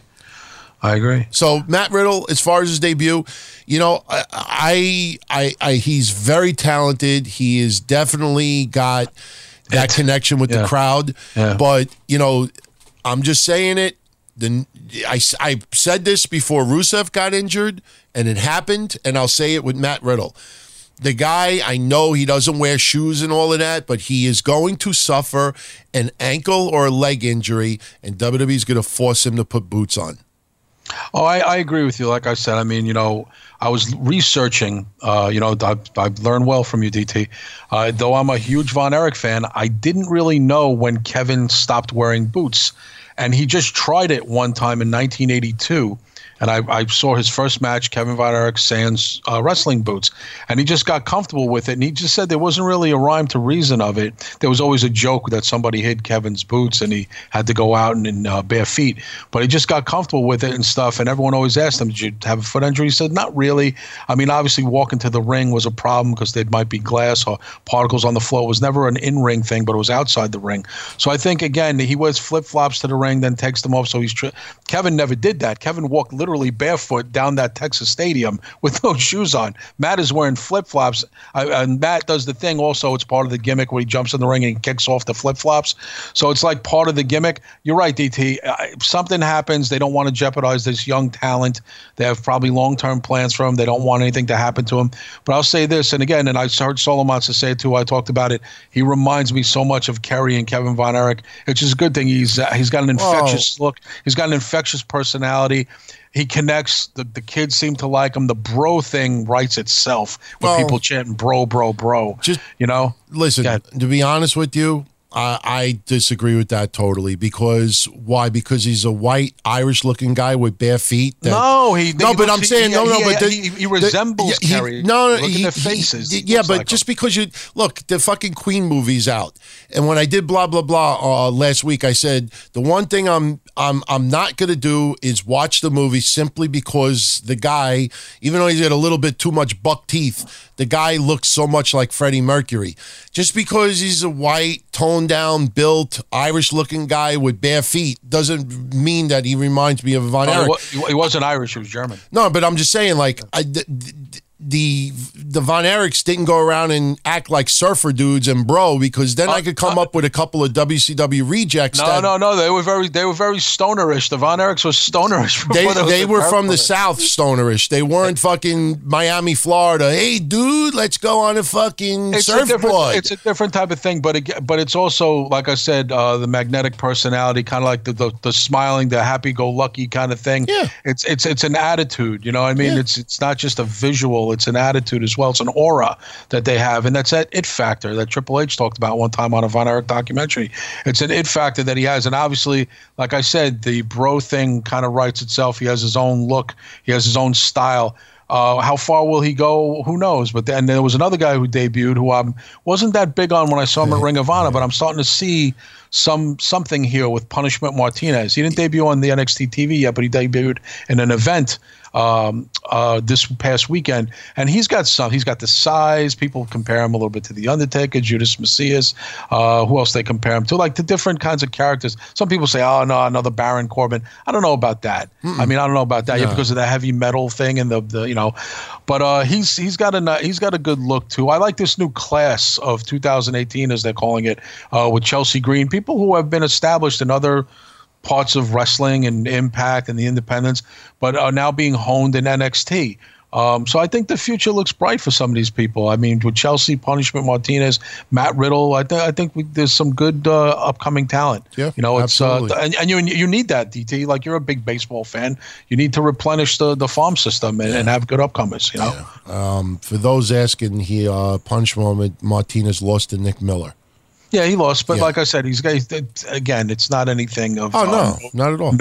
Note, but he's got good size, and and I think it's natural, DT, to people to compare people to people, because that's always been a given in wrestling. The next this, the next Shawn Michaels, the next Undertaker, or they resemble that. It's just a natural thing that wrestling fans do. Yeah, I hear you. Shout out to some of our associate producers: Billy Taylor, Nickel Time, Hassan Al-Hashmi, Brett Webster, Aaron Walker, Aaron Kloss, out in the here, Anthony Smith, James Gruesome, Mark Israel. I just lost my place. Jeffrey Collins, Tim Everhart, Bob O'Mac, Lucia Dalban, Mandingo Chamberlain. Shout out to all of you. Thank you, as always, for the support. They are truly the stockholders of what we do. Also, check out our sponsors, Texas Podcast Massacre.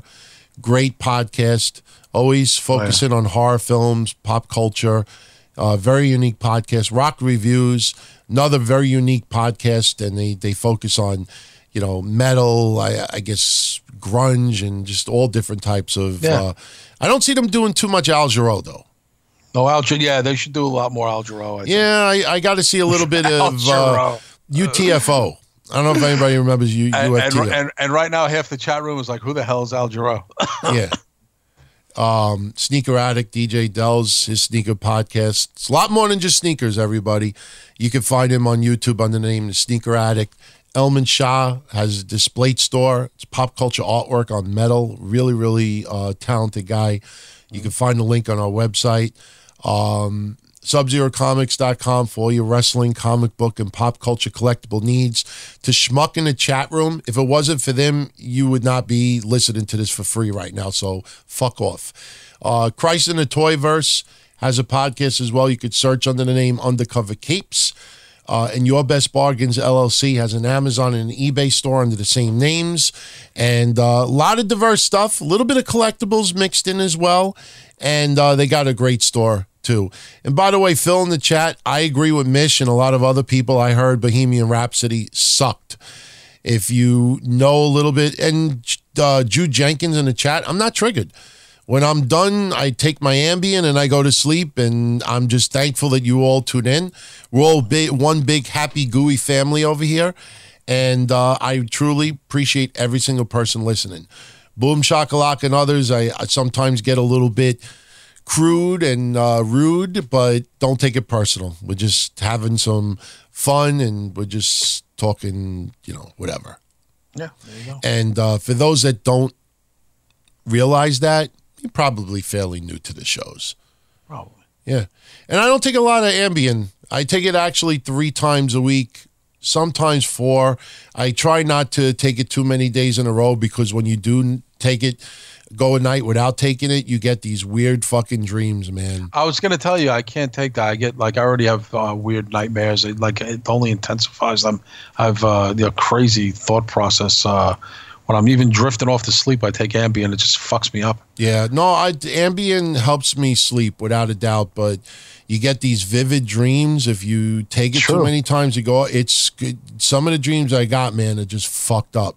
I mean, really fucked up. So I try not to take it more than 2 days straight, 3 at the most. So, and by the way, I usually take it on Sunday night, Monday night, Wednesday night, and Friday night. Usually those are the nights that I take it. So, Josh Wilson, Jason Pratt, Scott Woodford, CJ Uehara, Cressman, James Deal, Donald J. Trump, Russell Zavala, Merrick Holmes Jr., Douglas McKay, Anna, I don't give a shit about your kids, Banana, Julian LeBlanc, Brandon Rice, Carl Buteau, a.k.a. Cheese and Rice, Spider Lewin, the Metaphysic Fox, Rob McCabe, Brian Byrne, Daniel Warren, Michael Cuomo. Those are associate producers as well. And thank you, as always, again, for your unwavering support at what we do. So appreciated. And again, everyone out there, I don't think you realize what you're missing. Patreon.com/Don Tony.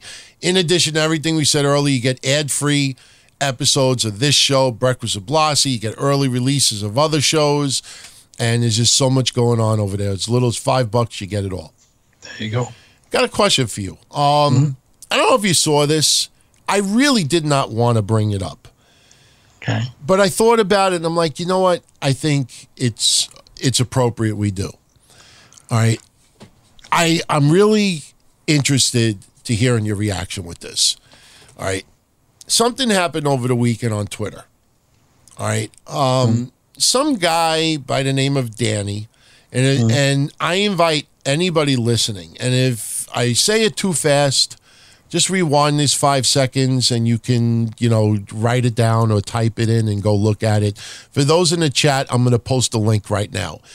There's a guy on Twitter. His name is Danny. His screen name on Twitter is Danny84057496. So everyone, okay. I don't know if you saw a picture of this guy. I'm waiting to hear what you're going to tell me. I worked all weekend. I wasn't on Twitter all weekend. The guy is, I would say, probably in his 50s, maybe 60s, 60 years old. He's got 48 followers. The guy just looks like one of these weird, slow people, and he just writes like some really whacked out stuff. Nothing threatening, but you could tell that this guy is just a lonely guy, and he's got 48 followers, and he doesn't even write good English.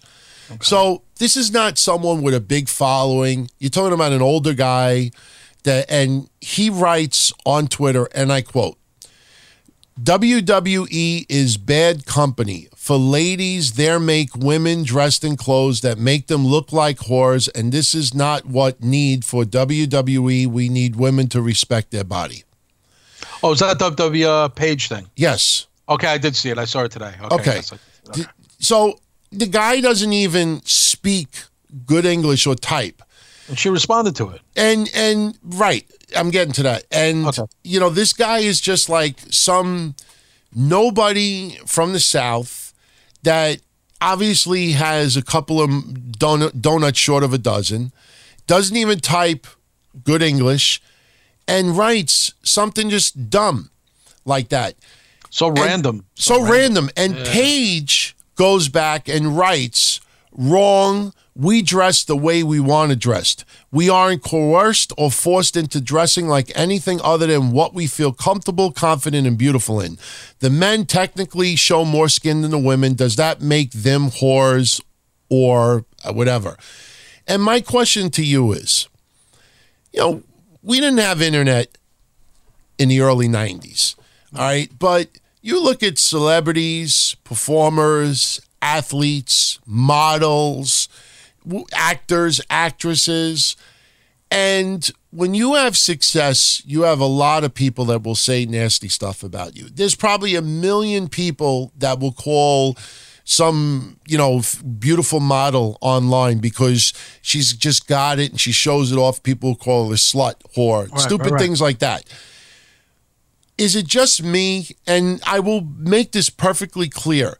What this guy, Danny, said is wrong, whacked out. The guy fucking scares me. He looks like he's just like like a crime waiting to happen. But is it just me? But was that just way stupid for Paige to give this guy any type of acknowledgement? You know what I mean? Like, it just feels like these days, like one remark. I mean, where did the thin skin? It's not right for anybody to say anything about that towards the women, period. But what happened to thick skin? You know, like there's millions of people that will say derogatory things about people, and some guy that has 40 followers, that's about 60-something years old, that looks like there's something wrong with him. I mean, let's just say it. He doesn't even write proper English, and people in the chat room right now are just like baffled about this guy's profile, and yet Paige like acknowledges him. I just thought that was just really weird. Well, I can just even segue, and I'll bounce back to this. Something happened like that today with a very known, very smoking hot newscaster here in New York named Jennifer Lammers. Do you know who that is, DT? Yeah, sure. Channel 5 Gorgeous. I've had social interactions with her. She's got a famous boyfriend who's a famous doctor on TV. She's a big dog, cat enthusiast, so she's a big animal rights person. So I've had interaction with her before for animal rights causes. She's very cool, very nice lady. Very conservative. So she wrote something today, just trying to get away from the dialogue of the back and forth, the divisiveness with the voting tomorrow. And a guy attacked her on thing, and you saw another guy, DT, with a number after his name. You know, that's always a giveaway for a trollish kind of thing. And she decided to post it and retweet and answer it. And then a whole big thing came out of it. And I even said to her, I was like, Jen, why would you even respond to that? Like, what made you say there's something that struck in her? This guy, another guy, 38 friends or followers. And I had no idea why she would even take the time to do it. And it became a whole big thing for nothing other than something struck a chord, I guess, with her. And the same thing with Paige, where they saw that, and out of all the tweets they get, these women who have big male following, kids following, whatever, they're celebrities. And the same, one in wrestling, one in news media. And for some reason, I don't know why, what gets in their head. But for both of them, it was odd for Jennifer to do that as it was for Paige. what you can almost see, and you look at the profile. I'm sure they go to a DT. I'm sure they go to the profile, take a little quick glance. Who's this guy said that to me? And then they feel they have to respond to it. Even Jen's like, well, excuse me for trying to lighten up the mood. And she's like over-explaining herself to this troll guy. And I'm like, this is a smart woman. Why is she doing this? I didn't understand that. All the compliments and the nice things people write to her, she doesn't respond. She chooses to respond to this. And I felt the same way about Paige. So when I saw that today, I thought about that. So it's interesting you're bringing it up. What struck in Paige to respond to this particular guy that was completely broken English, didn't make sense. It was so random. But yet, and then I think even a website picked up the story, didn't it, DT? Sure. A lot of websites picked up on it. They picked up the story, exactly. And I'm looking at it, and I'm saying to myself, look at the guy, look at his English, look at his profile, and look at everything about him. That's someone you just ignore, block, mute, stay away. Oh, yeah. And it was just really weird, and I don't know what that purpose was. Look, nobody should be calling them whores, but... Right. Something like that was just weird, because you get thousands of people throwing hate people's way, and to go after that guy like that, I don't know if it's a case that people are just not thick skinned like they used to be, or if they just look. Remember when I said a while back that if you notice, like, social justice warriors really don't go after, like, Mish, you, me, Joey, John to an extent. And I think that a lot... Though my brother's asking for it. Yeah, well, yeah. But you said that, not me. But social justice warriors, even in political land, I think that they look very carefully at people, their profiles, what they say, what their previous, before they launch an attack against people. I think some people stay clear away people that they know will fight back and fight back hard. And it's just really odd that I think sometimes, not just WWE women, or I'm not saying just them, but it's like people just pick a random person that has no fucking no defense whatsoever. This guy can't even type proper sentences, and you read what he said, you can't even make it out. They know his fucking brain will explode if he tries to type any type of logical response back. And not only that, and this is the thing too, if you look at that guy's profile and you look at his previous post and the things that he says, I'm just saying it. I'm not saying it to sound like an asshole. He looks like he's mentally retarded. Okay? Why would you, as offensive of what he said is, why, knowing that Paige and others have tens and hundreds of thousands of fans, why would you acknowledge that guy? Because you know that the people who are really hardcore fans of the women, and Paige, and she even, I think, hashtagged someone else, like, they're all going to go after this guy.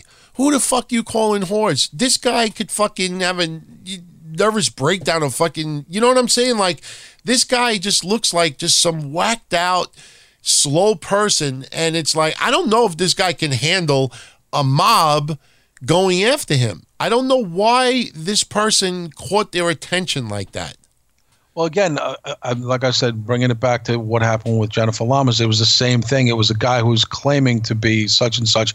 But again, the numbers, the massive amounts of numbers after a nickname that's totally made up, you can tell it's kind of a trollish account. It might be a real person, might be some basement dweller or some, shut-in or something.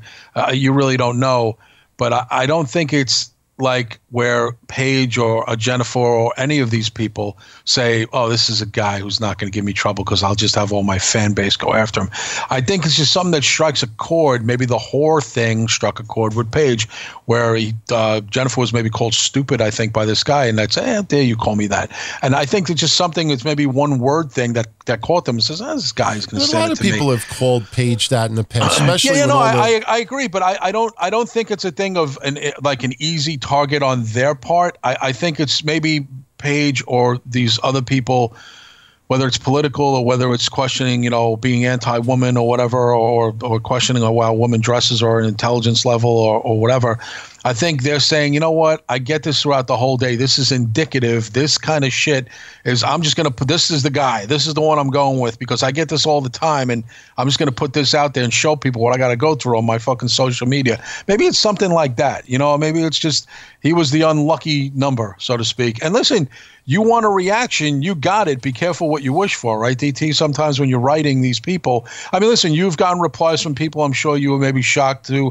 I've said some stuff to certain people, celebrities, never heard peep from. Occasionally I'll hear something back from, and I don't know what's going to be said to me. I mean, I go after Tom Arnold all the time because I just think he's a douchebag, and he's never said 2 words to me, but I'm always prepared for. I'm like, I wonder if he replies to me what he would say, but not as like something to get myself over. I'm just getting something off my chest. I'm just, you know, some of this shit that you read, it just makes you say, you know what, I'm going to reply to that because that's bullshit what he just said. I guess you're just the unlucky number or you're the lucky number that day. That was just, that was just weird. Yeah, it was weird, but again, you know, you're right. It's an easy target, and of course, how many white knights came out to do it? Page DT was insurmountable, right? Yeah, look, I mean, you know, the guy deserved it, but it was just like that. I mean, you just look at his page for about 30, you know, pun intended, look at his page for 30 seconds and you realize, okay, this is a guy that doesn't have all of his marbles there. All right, just chalk it as a 60-year-old mentally unstable person, you know, almost like a Forrest Gump, and you move on. And to just fucking acknowledge it the way it did, I'm telling you, anybody out there, please, I mean, everyone in the chat room saying the same thing. This guy just looked like a really whacked out, creepy, older man. And it's like, why would you even put any attention? That was just weird, man. Did he say anything back to her beyond that? I didn't see anything. No, I didn't see anything. Same thing with Jennifer Lawrence. I don't think the guy even said anything after that because so many people came to her rescue. It just almost got ridiculous. And it's just, I don't know if the women wind up saying, I'm almost like a day later, like, I'm kind of sorry I put that out there. But maybe, again, DT, it's just that person is the guy, so to speak, who's just going to get called out that day. It's just an unlucky draw number. Yep. We're almost done, everyone. In the department, once again, of these places that, you know, just making up awards as they go along. You know, look, it's a worthy cause, but again, this is a new award. I'm telling you, everybody gets a trophy. Everybody gets now everybody gets a record. Everybody gets an award. Stephanie McMahon was awarded the first ever Wish Spirit Award. And this has to do with the Make-A-Wish in Connecticut and stuff like that. I mean, look, kudos for her for getting the award. But again, it just feels like all these organizations are creating like all of these awards. And I don't know, everybody gets an award. Yeah, no, I mean, listen, there's no doubt the WWE is doing a lot. But, you know, again, I think we all have this. And I'm not, you know, Stephanie McMahon's interesting to me. She's genuine and disingenuous at the same time. You know what I mean? Sure. She flip-flops on both sides of the fence for me. And I'm not talking about from a character standpoint. I'm talking about Stephanie McMahon herself. She seems genuine in her love for these things, but there's that other side that seems like a little bit too much. But listen, they're all for good causes. It reminds me of Ric Flair's promo when the Horsemen reunited in Nitro. And when he was in the ring and he was talking about Bischoff and he was talking about, I think it was Arn Anderson and passing the torch. And he brought up how Bischoff said, God, that's great TV. And Ric Flair got pissed off and he's like, that was real, damn it. It makes me feel like Stephanie is similar to Bischoff at that time, meaning like Stephanie, I think genuinely like wants these good things to happen and wants the women to be 50-50 and stuff like that. But I think she sees a mile away, God, that's great TV. God, that'll look good under my resume. Yeah. God, that'll look good under my bio. So I think, like you said, you know, like her motives are genuine, but she also will take that genuine aspect to it, and like, you know, like with the idea, like, oh yeah, that's something that's really gonna make me look good. And you know, maybe that's a normal human, you know, feeling to have, but you know, it just seems like it happens a lot with her. DT, one thing I wanted to address, and because a couple of people asked me and want to ask your opinion of it, with certain guys not re-signing, and I know what you're probably going to say. It's fan wishful thinking. They're thinking of it like the Radicals back in the day with Adam Hangman Page hasn't re-signed with Ring of Honor as the Young Bucks too, and whatever. Do you think the Young Bucks, Adam, Cody, all are going to come over in this big cluster in the new year and appear in the Royal Rumble at WrestleMania? You think all these guys are headed to the WWE together as a package? Never. I just don't. You see WWE doing something like that though, bringing everybody in as a group. Look, I say it like this, and this is not to disrespect any of those guys. All In was a huge success. All right, but I remember the Ring of Honor event that happened after that, and they drew fucking flies. Right. And then I remember another event recently that they really did not draw that good at all. And, I think WWE, and I've said this before also, I don't think people understand how many people actually watch NXT. You'd be surprised how low that number actually is. True. My point is that, they're not blowing up the box office as far as ticket sales go. And yes, Bullet Club has a huge following online, and these Young guys Bucks, yeah. are really, really talented. And talented is the most important thing here. They're very talented.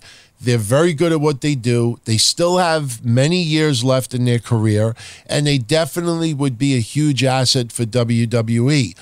But as far as the WWE universe, like if they were sitting at ringside or they showed up, maybe in an NXT crowd, you would hear the crowd go, holy shit. But as far as a regular Raw or SmackDown, I don't know if the crowd would go bananas and say, holy shit, holy shit. I don't know to what extent, unless the only time I could see that as a possibility is the night after WrestleMania, because the night after WrestleMania is the hardcore of the hardcore fans. And if you do it the night after WrestleMania, that's where you probably have the most fans that, even if they're not big fans of Bullet Club, even if they're not big fans of the Young Bucks or anyone else, they would still chant holy shit, because something that they didn't think would be a reality is now a reality. And not only that, they're live and in person and witnessing this. So even if it's somebody you really don't give two shits about, if it's really important and it's really done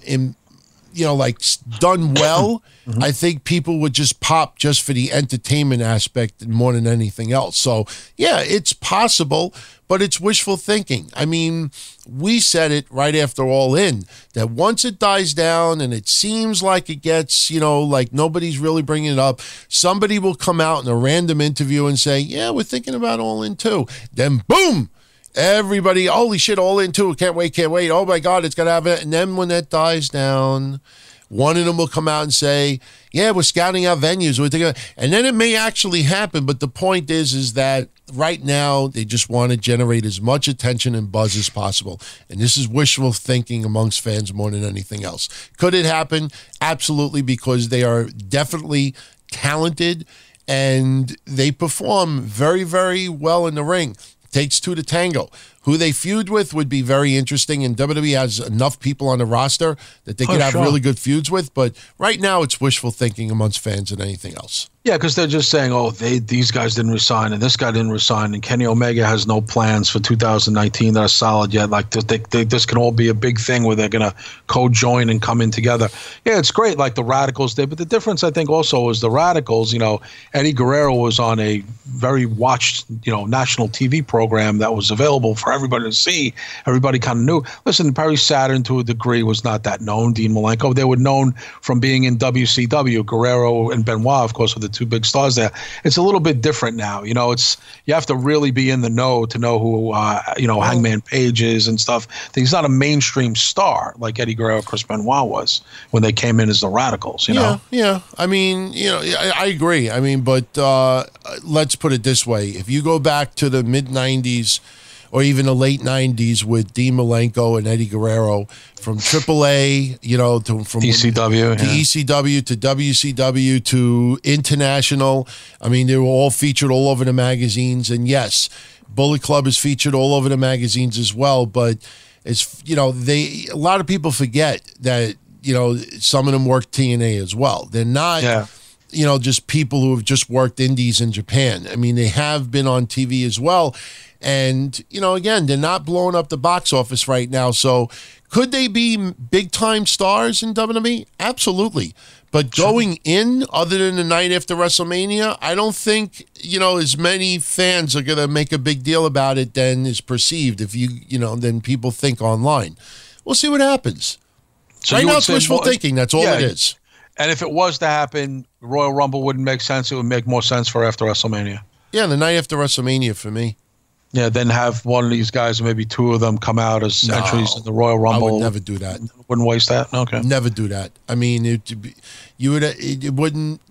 would just be so random. And if you're gonna bring them all in at the same time, faction night after WrestleMania, that's have them attack somebody. Yeah, have them come in and attack. That's where you get. Look, I still want to see EC3 on the main roster, and that may not happen until the night after WrestleMania. Also, maybe he'll be in the Royal Rumble too. But no, that would be, pun intended, the biggest impact is by having him come out the night after WrestleMania. That's true. You're right. Yeah. So before we go, just very quickly, New Japan, as I said earlier, had their Power Struggle Super Junior Tag League event a couple of days ago. Just quick results because Chris Jericho was in the main event. And if people haven't seen, you go on his social media pages. He's got photos of some pretty nice little bruises, marks he's got on his back, on his arm. Yeah, he was beat up pretty good. He retained the IWGP IC title, defeating Evil Sonata, 21 minutes. Tetsuya Naito over Zack Sabre. Tomohiro Ishii over Minoru Suzuki. Ishii retains the Rev Pro British Heavyweight Championship. For the Never Openweight Championship, Hiroki Goto won the title, defeating Taichi. Super Junior Tag League, Roppongi 3K over Suzuki Gun and Los Ingobernables. I'm sorry, I'm really what's the right word? My mouth is completely dry. I'm like mumbling over my words over. I got cotton mouth right now. Cotton mouth. Golden Lovers over Hiroshi Tanahashi and David Finlay. Chaos over Bullet Club OG. Bullet Club OG, Tamatonga, Tongaloa, Robbie Eagles over GBH. And the 8-man tag match, Raizuki, Taguchi, Chris Sabin, ACH, and Toa Hanare over Jushin Thunder Liger, Tiger Mask 4, Volador Jr., and El Soberano Jr. There you go. Got Cottonmouth Don. I have so much Cottonmouth right now. You have no idea. I have a Core water in front of me, and I finished that shit about half an hour ago. So yeah, I'm gonna go take an Ambien and down it with a fucking big bottle of water. So there you go. Yeah. All right. Pleasure as always, and I will definitely talk to you on Thursday for Castle Chronicles on Patreon. And again, everyone on Patreon, in about 2 weeks, we're going to be doing that special holiday episode, which will be a lot of fun. So, Kev, I'll talk to you on Thursday. Yes, sir. Everyone else, see you Thursday for the Chronicles Patreons. All you other civilians, catch you next Monday on DTKC. Take it easy. Peace. Later. All right, everyone. And I didn't cut him off. I just did that because I don't want to hear that goofy disconnecting Skype sound that they do. So for everybody listening live, stay tuned. Got some bonus audio for you momentarily. Everyone else. Oh, I have to mention this quickly. Shout out to everybody who brought this to my attention. And I am really, really sorry. Yes, I apologize for not mentioning this last week. When I posted last week, when we talked about the packages for the Q&A for The Undertaker, I only talked about the premium packages, which were really astronomical in price, but I never mentioned the general admission price. So a bunch of people brought to my attention, by the way, King is asking me, am I joining Spotify? The announcement that's coming in December, You will find out in December, but I will tell you it has nothing to do with Spotify. And we're already on Spotify, by the way. We've been on there for a while now.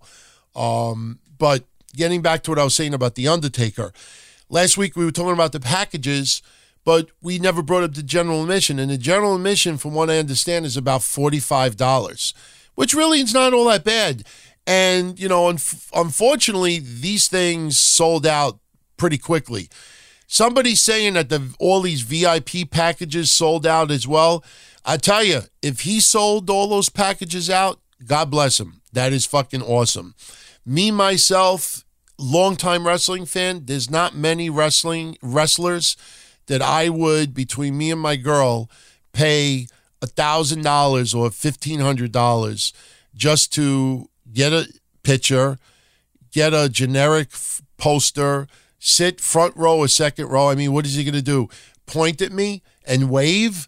You know what I mean? Look, my personal opinion, it's cool to sit front row. You know, I sat front row for Andrew Dice Clay back in 1990. Loved it. I had to sit front row for fucking Paula Abdul and Color Me Bad, I think around 1990 or 1991 also. I did it for my girlfriend. It was Valentine's Day. I hated it. Sitting front row is cool. But when it comes to The Undertaker, whether you sit front row or you sit fourth row is not a bad seat. And if you are allowed to have your phones on, which I doubt that they would allow, you know, there's something called a Zoom. So you could zoom in and record all you want. So me, I think it would be nuts to spend that kind of money just to sit front row. Why? Because The Undertaker is going to go wave at you. So, but again, general admission, it was not too bad. I think $45 approximately. It could be off a little bit. That's pretty reasonable. That, no problem. You don't get nothing out of it other than a Q&A, but you know what? I think that would be pretty cool. So anyway, everyone, thank you for the support as always. Once again, for those listening live, stay tuned. Follow me on Twitter at DonTonyD, the website, DonTony.com. Email me, DonTony@DonTony.com, Facebook.com/DTKC Show, Patreon.com/DonTony. Couple of programming notes. As I said, blah, blah, blah, will be posted on Patreon this Wednesday. Thursday, you have Castle Chronicles. This Saturday will be the next This Week in Wrestling History. It'll be posted early for patrons. And Survivor Series, yes, we will be doing a recap, absolutely. Even though I may not be on for Monday, the 19th of November, I will definitely be doing a recap the day before for Survivor Series, so look out for that. Shout out to Mish, as always. Much love and respect for that guy. Patreon.com/Wrestling Soup. They got an awesome Patreon as well. As I said, $5 on Soup, $5 on us. You will have a tremendous amount of content, and you will have shows that are completely different than what we do on Mondays and Wednesdays and Thursdays. So, and by the way, you can catch them Thursday live, 9:30 p.m. Eastern Standard. And that's it, everybody. I'm out of here. Be well, and I will catch you all soon. Ciao.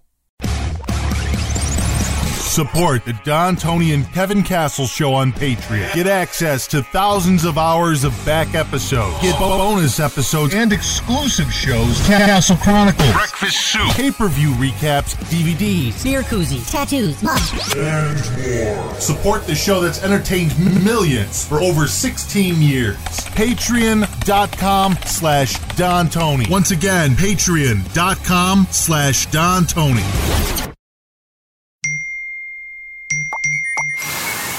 Tune out with Nebia by Moen, the spa shower that offers double the coverage using about half the water, making it look, sound, and feel totally different. Learn more at moen.com/Nebia. New to Medicare? Start now. Go to myhealthpolicy.com to learn about some of the top-rated Medicare Advantage plans in your area, including plans for $0 a month in plan premiums, low out-of-pocket costs, and expansive provider networks. If you're thinking about a Medicare Advantage plan, myhealthpolicy.com is a great place to go to find a plan that meets your needs. Learn more about your options. Even talk with a licensed insurance agent. myhealthpolicy.com.